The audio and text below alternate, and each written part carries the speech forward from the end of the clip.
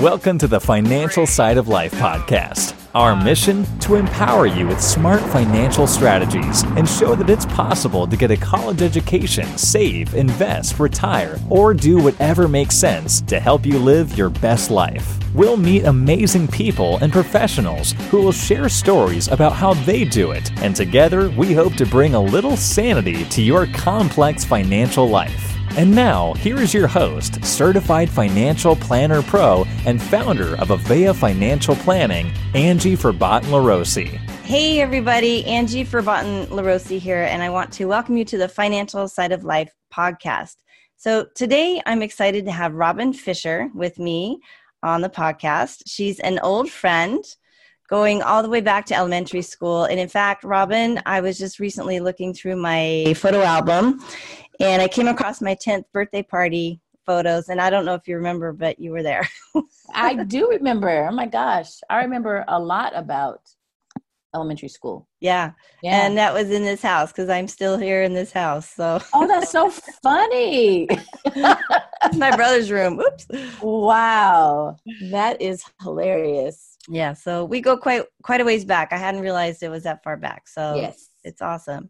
But as happens, you know, we graduated high school together. Life sometimes just kind of goes on and we actually have lost touch a bit. And so I knew that she was doing a lot of very interesting things. So I reached back out and here we are today to hear all the details. So thank you, Robin, for joining me. Sure. I'm really excited to be here. Thanks, Angie. All right. So I'm going to let you kind of talk about all the things that your bio and things like that. But what I like to remind you as well as others is that this podcast I center around topics related to the financial side of life.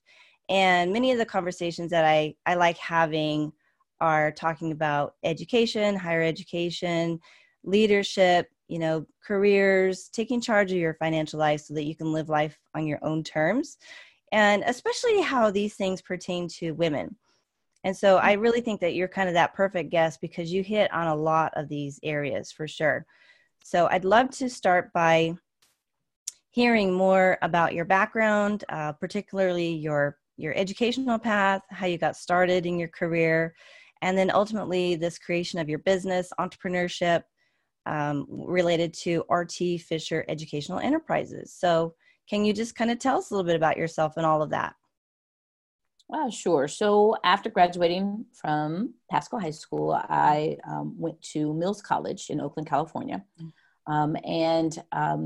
While there, got really involved with, I still was very much involved with journalism because if you may recall, my background even at Pasco High was editor of the newspaper. And so I was really into journalism, really into political journalism. And after graduating, went to the California State Senate and wanted to really pursue a career in political journalism. I was very interested in what was happening in the world and how I could hopefully speak truth to power. And so I was part of a program called the California State Senate Fellowship Program. And in that fellowship program, I was assigned to the California State Budget and Fiscal Review Committee. And in that committee, I was assigned to a subcommittee that focused on higher education. And so that's where I really got my initial start thinking about the importance of higher education and the policy around higher education. And from Sacramento, the senator that I was working on behalf, his name was Senator Al Alquist, asked that I, on his behalf, go to his district, which was San Jose, California, and help an initiative there that was being run by the mayor at that time. Her name was Mayor Susan Hammer. So I moved to San Jose and helped with an initiative around community engagement in San Jose, California. And while there, working with education topics primarily, but around engaging community around education topics, I was then asked to support an effort called the California Student Opportunity and Access Program, or CALSOAP for short, at San Jose State University, And as the director of that particular program, my job was to increase the number of underserved California students to be better prepared for higher education. So we were based out of San Jose State University, and we worked with a number of high schools and middle schools to ensure that students and their families knew what the college going process was about and how best to prepare from it, from soup to nuts, A to Z, and what that really took and what that meant. So I spent about 5 or 6 years there. And it was there that I started to get more involved with statewide initiatives around the college going process. And that's when I started to get hints that maybe I could do this above and beyond being a part of an institution. Maybe I could serve in a different capacity in my own consulting firm. And that's how RT Fisher Educational Enterprises was born in 1999. So we are now in our 20th year of providing a variety of educationally focused activities, primarily to the state of California. But we also do work with the College Board, which is a national effort that we've worked on for several years, as well as with ACT and some of the other college-focused national organizations, but we primarily are focused here in the state of California. Okay. So that's in a nutshell what I've been up to.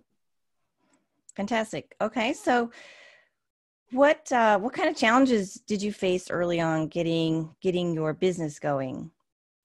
Well, first of all, I'm not a business person. I didn't intend to be in business. And so this is what happens a lot of with folks who think it sounds wonderful to be in business for yourself, right?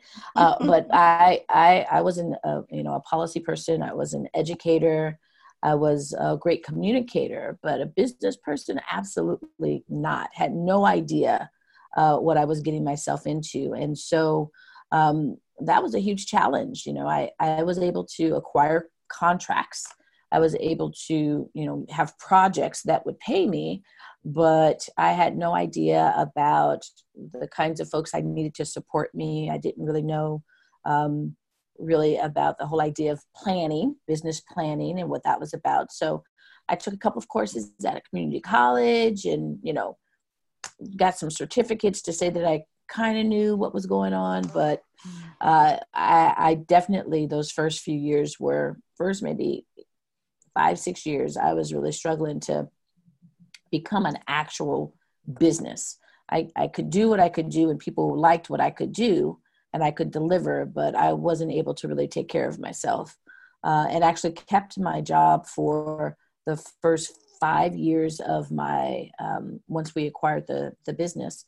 Right. So I could save money and I could figure out what I needed to do. And that's what was my saving grace, is that I still had some income from my primary employment. Yeah. And I love hearing that, because I'm in year 2 of my business, and I'm surrounded by other advisors through the XY Planning Network. So I get to hear other people's stories about their startup years, and it's never easy. It is not easy at all. These first years, they're so lean and slow, and you just feel like, oh, it's never going to happen. And it does, and it's that I have a little reminder to myself. It says, grit, stick with it, because you can't quit. And so, when we're talking a little bit about entrepreneurship, and, for a lot of people, that's a dream. That's something that they think they want to do, is work for themselves, which may or may not be, all it's cracked up to be. But the fact that it took you 5-6 years, I'm finding out the same thing, in order to be sufficient, self-sufficient and so on, and not quit. That's a message right there. I think that's worth hearing, because we think that things might happen overnight and they just don't. So that's exciting. And plus you did it thoughtfully, I think, by keeping your job, probably had the medical insurance and all that other stuff that goes along with the job. So that stability in giving you that flexibility to actually go after what was important to you, which was your new business. Yes, it was. I did, and you have to have, you assess your risk, right? I'm pretty high risk. I take really calculated but I can stand risk. Only because I know that I'm really confident in my skills. So if something didn't happen, I knew I could get a job. I knew that I could, take care of myself. And so because I was betting on myself, it allowed me a little bit more risk to step out there, especially when I decided to leave my job and really step into this full time. So yes, I made sure that I was, I had several months of contingency funds, but also just stepped out on faith too and hustled really hard those couple of years after I left my job, because I have a little bit more tolerance for risk than some. And then I really realized then, oh, maybe I am an entrepreneur, because that's when I was really thriving, was when I really had to be very creative and thoughtful about how to make this work. And I love that you touched on risk as well, because that's another thing, and failure, because risk, what you're putting at risk is, failing at something or not doing something well or not succeeding. And there's always that chance, that you're risking a known job for an unknown, business future. I've started to kind of rethink my opinion or my belief in taking risk and failing in general, because now I'm raising kids, and my opinion used to be a little less, okay, get good grades kind of a thing. It was always that mantra.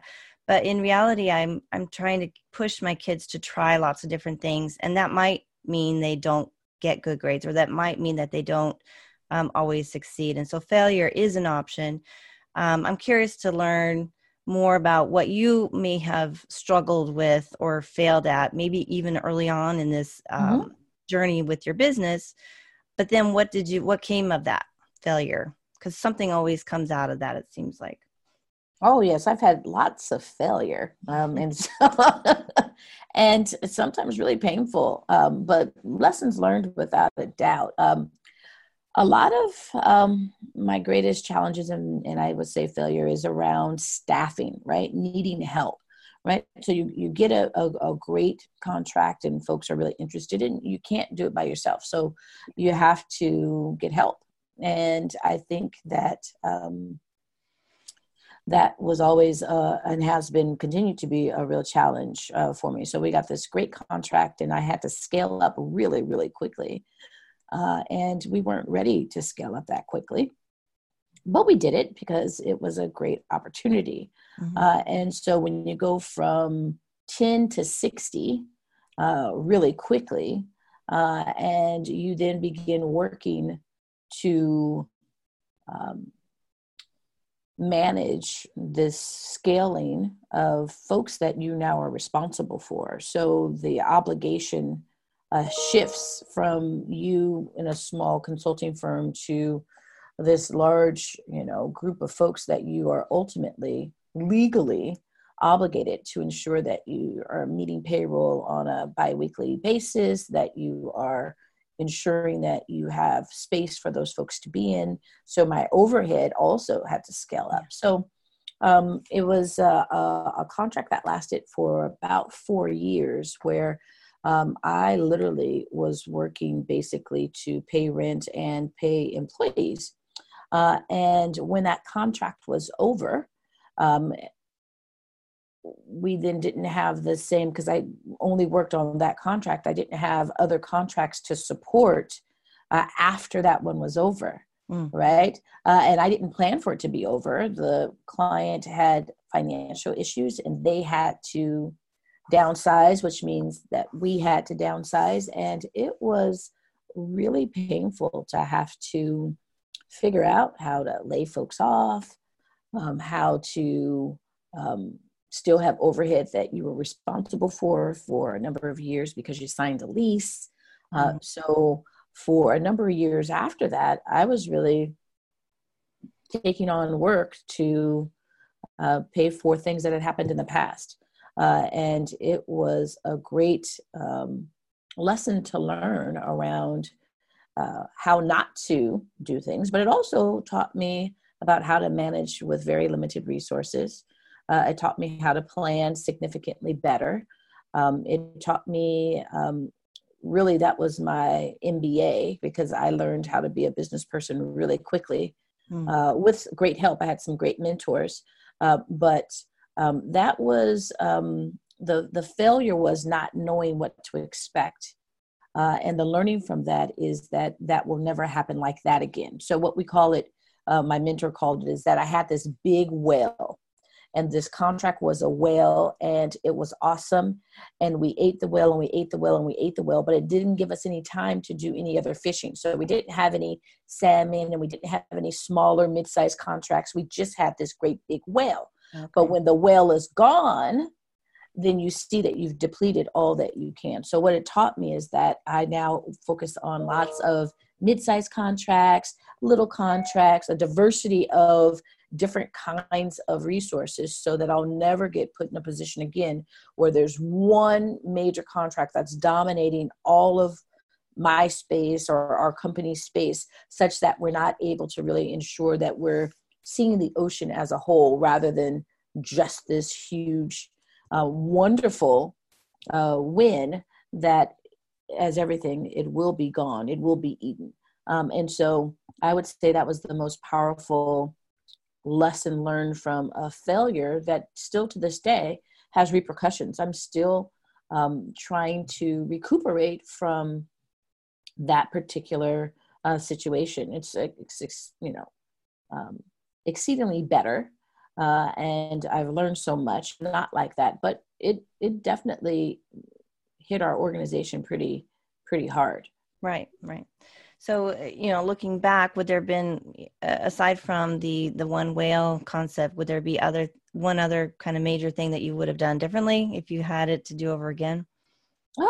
I probably would not have acquired a brick and mortar as quickly as I did, or expanded as quickly as I did. Overhead for brick and mortar is really outrageous. Yeah. And I'm now going to the other end. So I've started in my home, and then I got a smaller space. Mm-hmm. And then we got this huge space. It was beautiful. It was awesome.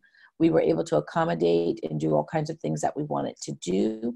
But then I was kind of stuck with it, because you have a lease that you have to pay, that you're stuck into. And so I'm now on the other end. So I've downsized back to a smaller space. And then eventually, I don't know what kind of office configuration I'll have. I'm really interested in virtual offices and shared spaces. And so I'm going back now towards the other end as I go towards this next phase of our organization. So definitely has been a cyclical process. And if I would have known then what I know now, I most likely would not have done that, except for it taught me some amazing lessons, and I am a much stronger business person because of it. But I would have preferred not to have those lessons if I could have avoided it. I don't know. Like you said, that was your MBA, right? Yeah, it was. I learned a lot. So much so, this is the funniest story. I got this amazing angel mentor. I went to a bank, and I was struggling, and I was trying to get some help, a loan. And the vice president, she was a woman, and she was so kind. And she said, you have a great business plan. You're doing great things, but we just aren't able to provide you with a loan, right? But she said, but what I can provide you, I belong to this organization and a small business association kind of organization, and I can get you some help. And so literally that next day, this gentleman, Steve Roth is his name, he called me the next day, and he says, I heard that you need some help. And I'm here to help you. And he says, can you meet me at this cafe in Berkeley? And I said, sure. And I meet this gentleman, and I share with him what's going on. And he says, pro bono, he worked with me for about 3 years to really help me get on my feet. He was almost like a private tutor mentor to me, so much so that I didn't even know. He was like, so what's your P&L? Show me your P&L. And, being proud as I was, I had to research that. No one had asked me what a P&L was. So Angie, I was on the internet looking for a P in the letter NL. And I was like, I can't find a P&L. I can't find, what is a P&L? And so finally I said, Steve, I'm so sorry. I don't know what a P letter N-L is. And he just got red. He says, Robin, no, a profit and loss statement. I was like, why did you say that? How in the world would I have known what that was, right? That's how much of a business person I was not. Right. So, Yeah, that private tutoring and mentoring and his support over those years really helped me to be able to become a much more savvy business person. So I would say I'm more prepared to have financial conversations than I was 10 years ago. Yeah, and you bring up a really good point and I've heard this over and over again, that none of us succeeds on our own, right? No. And that's just a perfect example of building a team or building a network or building the support that you need, whether it's through family financially, because, I'm building my own business. I need family financial support just to keep our, groceries in the refrigerator and gas in the car. I need support from other advisors, because that's how we learn and share. So I have study groups and we meet every week, but we're virtual. We aren't even here in town locally or anything. It's just having that connection with other people who are like-minded, doing the same thing you're doing, having a connection to people who have already maybe been ahead of you and are teaching you things that you didn't know about, like the P&L statement. And just surrounding yourself with that network is one of the really important keys to success, especially since it can take so long, that 5 to 6 year time frame, right? So yes. Such a good point. Finding people to mentor you, and then in return, we mentor people below us, younger people or people who come behind us. So absolutely. I'd be curious to know more about some of the programs that you, just on your website, there's just a lot of different things that you are involved in. So I'd like to know more about them. Okay, sure. Let's see.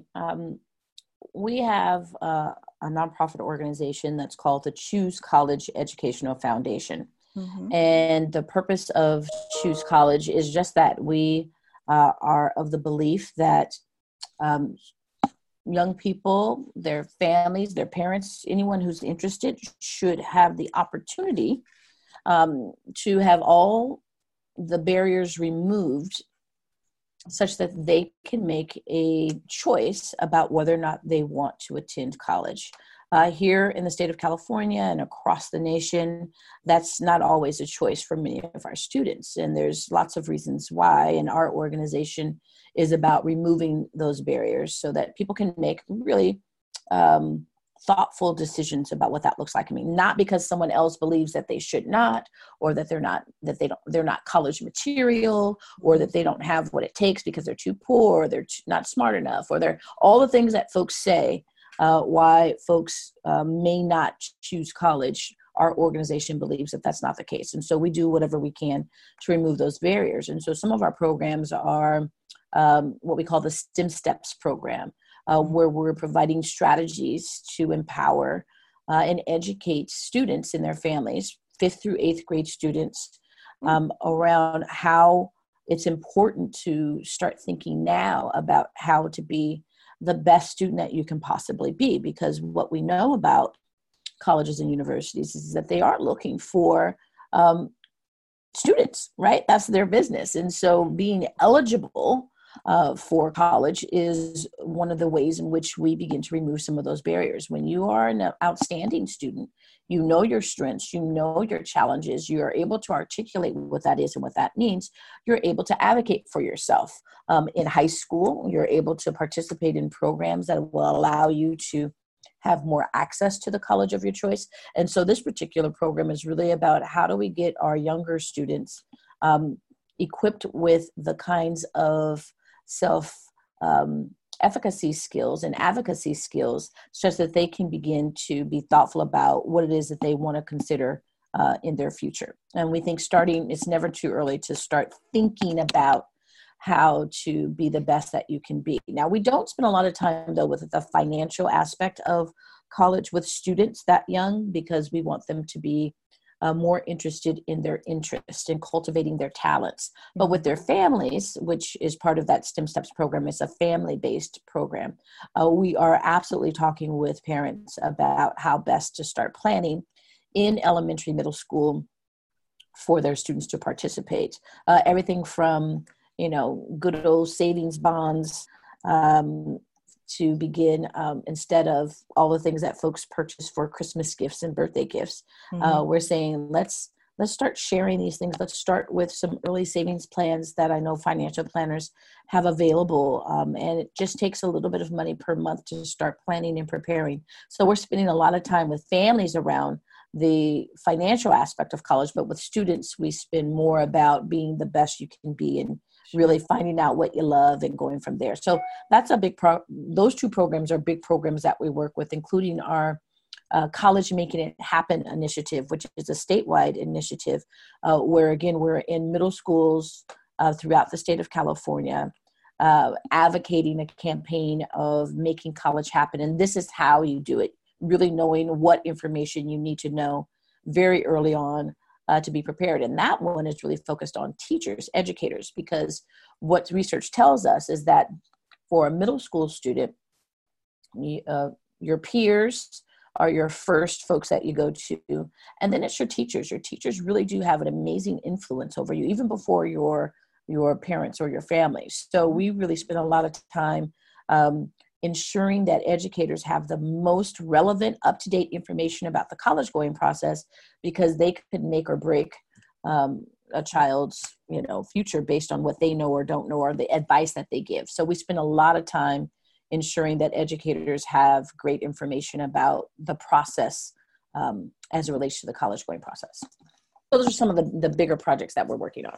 Okay. And did you say you gear that toward 5th through 8th grade? Yes, most of that work.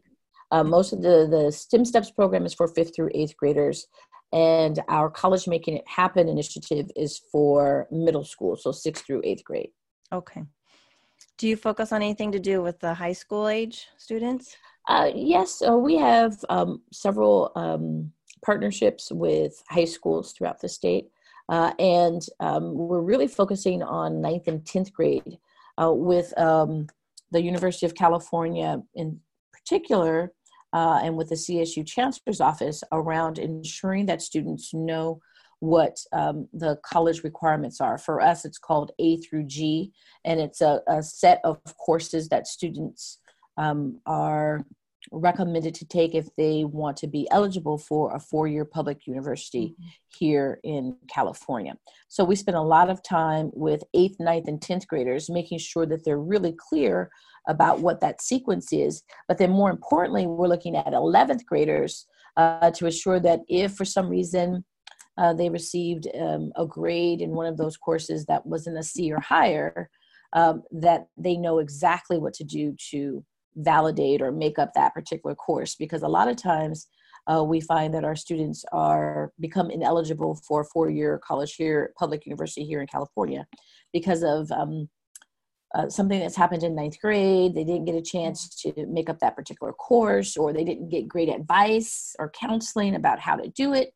And so we spend quite a bit of time making sure that students and families really know from that perspective, from an academic perspective, how best to be as prepared for college as possible.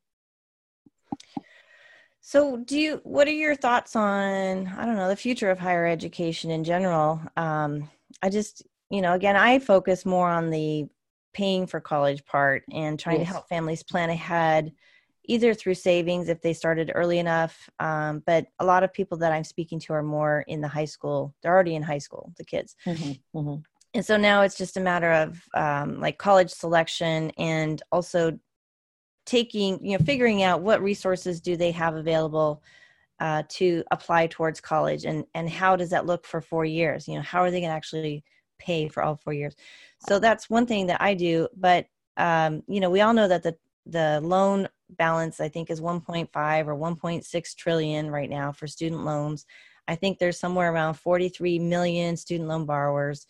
And I feel pretty strongly that it's okay to borrow to go to college, but it's not okay to borrow so much that it burdens your future self, or your parents who might have retirement on their horizon. So I'm just curious, your thoughts. If do you see any changes coming down the pike as far as affordability in college, or are families preparing better for going to college? What are you seeing kind of on the forefront? Well, that's a great question. There are 5,300 college choices in the United States. Yeah, lots. And because of that, I think that there is a fit with respect to a financial fit, respect to a social fit to an academic fit for anyone who really is serious about wanting to go to college. And that really means then that you really have to do your research. You have to plan ahead.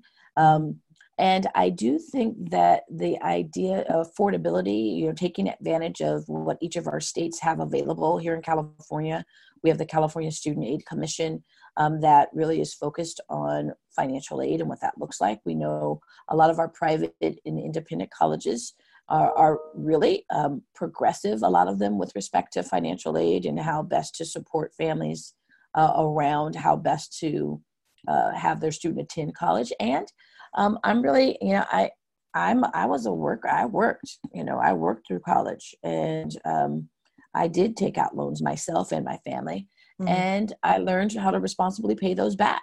And I looked for ways in which to do that. So giving families as many different options about how to do that. What does work study really look like? What does summers really look like? I remember coming home to Pasco, and I had 3 jobs during the summer. I was working at the movie theater. I was working at Patel. I was working at Safeway. I was hustling. And so, and had enough after that summer to really go back to school and really use that to my benefit. And I think that there's some work ethic that has shifted some from families and what is expected of their kids. And it has not been my blessing to be a parent, so I would never speak on behalf of parents. However, because I work with a whole lot of kids and a whole lot of families, they could work a little bit more. They could do a little bit more. And so families... That's what you're hearing, huh? That's what parents. I don't know. I could see that they could do a little bit more. Parents are very gracious. The families that I meet, they give a lot. And our kids could work a little bit more too. So it's a both and in the sense that there are resources available, but there definitely is. And with this gig economy, our kids know how to do all kinds of things. Now, from an entrepreneurial spirit, I'm saying, put those entrepreneurial skills to work and help out your family and what that looks like and what that means. But the most important thing that I tell students as it relates to financial aid is to be a great student. It makes a difference. Yeah. And so if we really want to ensure that our students are able to have choices, then early on, it's really making sure that they have the appropriate skill sets to be the best student that they can possibly be. And that just opens up so many more opportunities. And if they are going to borrow, is to borrow responsibly. I worked with, I have younger siblings, much younger siblings. And so the agreement with my family was, since I didn't have children of my own, I would help support my family with my younger siblings. My sister came to live with me when she went to college so that I could help defer costs that way. So also there's ways for us to be, more community oriented, think about how best to support one another. What does that look like and mean?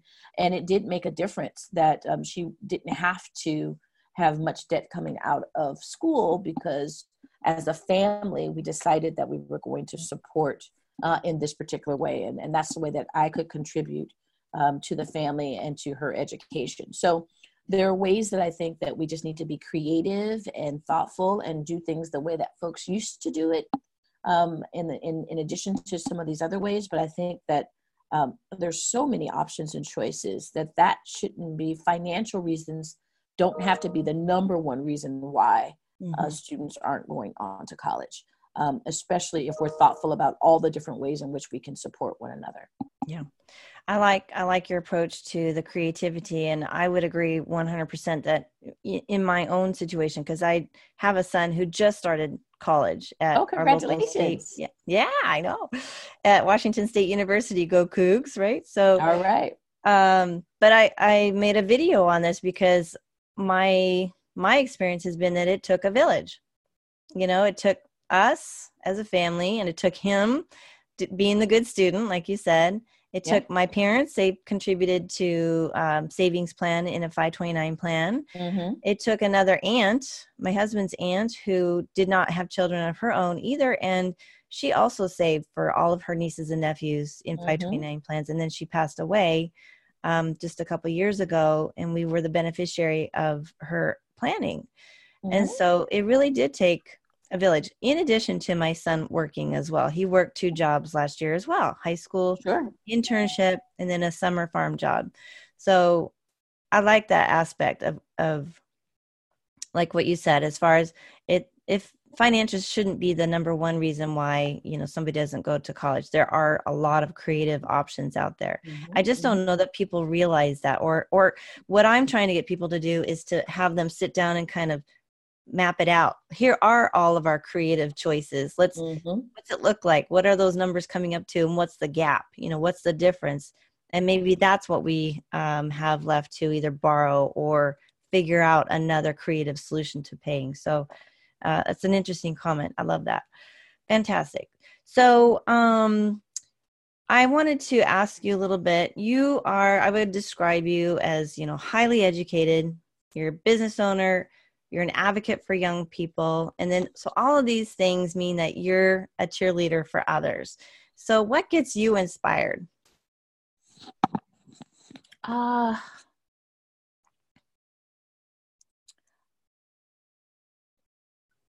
Being outside. I love nature. I love hikes. I love to travel. I make sure that I travel at least once a year to some place that I really want to go. This year, I'm going to Cuba. And last year, I went to Norway to present some of our work that we're doing here all the way in California. So I like to travel. It gets me inspired. I love to meet other people, understand other cultures, learn from them, and bring back from those experiences some of the work that I do. I love to garden. I grow lots of my own vegetables and my own cut flowers. Yeah, I love it a lot. Didn't think that I would, but I absolutely love it. And it's so inspiring to get your hands dirty and to be able to cut things and eat things that you have actually produced. And so I love that a lot, and that does a lot of inspiration. I do a lot of reading still, pleasure reading. I do a lot of reading for, work. You could see if I'm looking at my bookshelf now, but I love to still read just for reading's sake. Again, there was no power, no internet, no phone service over the weekend. So I got an opportunity to do all those things that inspire me without any interruption. So those are the things. And now this morning I'm ready to go because I had an opportunity to really recharge. So those are the things that really get me inspired. Great. So, when I think of us as kids growing up, I have kind of my opinion of you, and I have what I think are some of your qualities. You were just a leader. You were outgoing. You were involved. You were just that natural, a natural cheerleader, even though you were an actual cheerleader, right? Again, I was looking through the yearbook. I was like, oh yeah, she was a cheerleader. Yeah. And, and I might post a picture or two. We'll see. I'll let you know. Yeah, that would not be a good idea. Oh. It'll be fine. You can do whatever. I wonder, where did you develop where do you think that you developed some of these, especially like the entrepreneurial or the advocacy? Where did you develop some of these interests and talents that you have now that you're sharing through your business and through the work that you do? I don't know. Who knows? I come from really humble beginnings. It was just me and my mom for a really long time. And then even still with our family as it changed and grew, we were still, really humble folks, but we used everything, and we were involved with everything. I think it has all to do with my parents and my grandparents, and just making sure that I was exposed to as much as I could be exposed to, in spite of having really humble beginnings and what that looks like and means. I think that I appreciate and am so grateful for all the opportunities that I've been afforded, and folks that have really believed in me, and have poured into me and have really been my cheerleaders. I think that is just a reciprocal feeling of, I'm a born advocate, I think. I'm always looking out for folks that kind of grew up like me, under circumstances like me. And I think that definitely is one of those places where it comes from, is being able to be exposed. When I grew up in Pasco, I had so many different kinds of friends. We all had different backgrounds. We all had come from different families, but we got to know one another.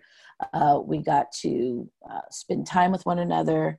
And I think that made a difference too, is that I had such a diverse group of opportunities and experiences that it made me just want to share as much as I could with others about the potential that they have as well.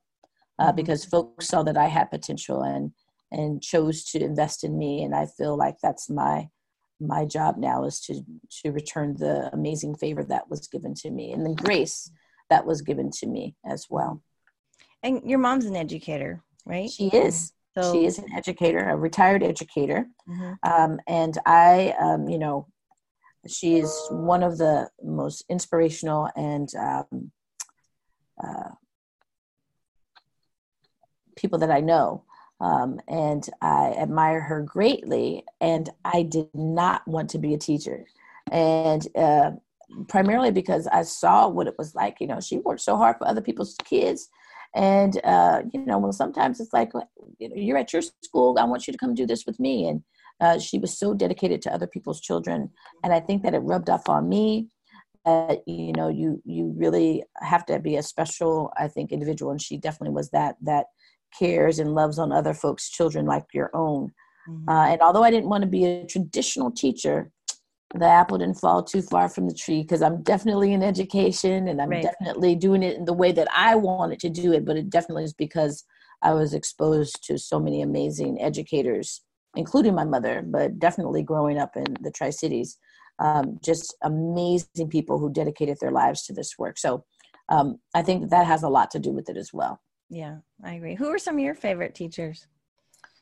Let's see. We've lost them, so they're not always around anymore. Yeah, let's see. I see my Miss Mitchell was at Captain Gray, and she was my only African American teacher that I've had K through 12. Really? Yeah, and so I remember her because she was young and so pretty and stylish and smart. And 70s, right? I don't know. It would have been elementary. Yeah, I don't think of time like that, Angie. So I don't think in decades like that. It was whatever grade it was. I don't even say what grade it was, I don't think. But anyway, it was a long time ago, but I remember her vividly. And to this day, like I said, K through 12, she was my only African-American teacher. And so I have others. I'm shocked. Yeah. I have others that were amazing teachers that I love, Mr. Brown and Miss Jones and all kinds of folks that, again, have poured into me. Oh, Miss Mannion. Of course, I love Miss Mannion to death. Yeah. But it was that first teacher that looked like me, that made me believe that I could do whatever I wanted to do, that still sticks with me today. Mrs. Mitchell. Mrs. Mitchell. Or Miss Mitchell. I don't know if she was married or not. Ms. Yeah. Probably in the 70s it was Ms. Mitchell. Maybe so. All right. So tell me, what's coming up next for you? What's on the horizon? We're launching this big College Making It Happen statewide activity that's taking place in April. So we've been working with what's called the California Educational Roundtable to launch that. And so we're excited about that and are looking forward to reaching almost 200,000 middle school students this campaign. So we're excited about being able to impact lives in that way. And so that's what we've been focused on. And we also do a lot of work across the state with a program called the California Gear Up Program. And it is in 4 regions across the state where we are doing lots of professional development with educators in content-based mathematics. And our area of specialty and expertise is around intervention and how best to intervene either for rigorous remediation or for acceleration and enrichment, how best to do that and when does that look like. So we are working in 4 regions throughout the state, really trying our best to ensure that students that require what they need, our teachers are able to support them. So those are the 2 big things that we're working on right now that is taking up quite a bit of our energy and time. Fantastic. And where can people connect with you or learn more about you and what your company is working on?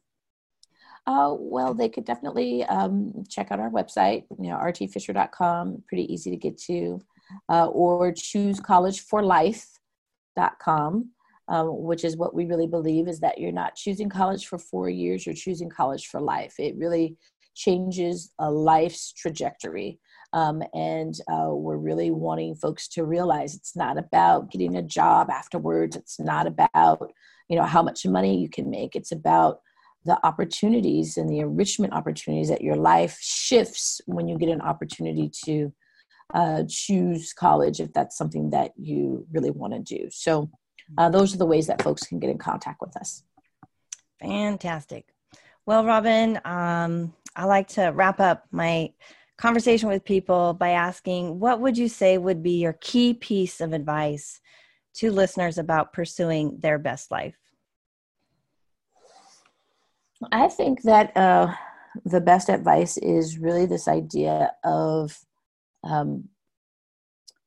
you can have it all, but maybe just not at the same time, right? So really being thoughtful about the things that you may really desire and that you could have that, but you just may not be able to do all of it all at the same exact time. Mm-hmm.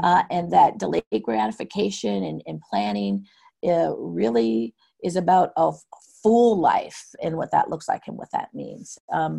And so that advice was given to me and I live by it and am glad to share it with others, is that you can do whatever you want, just maybe not all at the same time. That's true. That's so true. I mean, life is kind of in waves at times. Absolutely. Or seasons, you might even call it. Exactly. And come and go. And I'm in the season where I'm starting to be an empty nester, and it's actually freeing me up to have more opportunity to work on business and my personal pursuits, not just children related. So it's a new season for us in this household, and mm-hmm. Not being able to work on everything all the time is so true, and good advice. So Robin, I want to thank you so much. It's been so good to kind of get back and chat a little bit.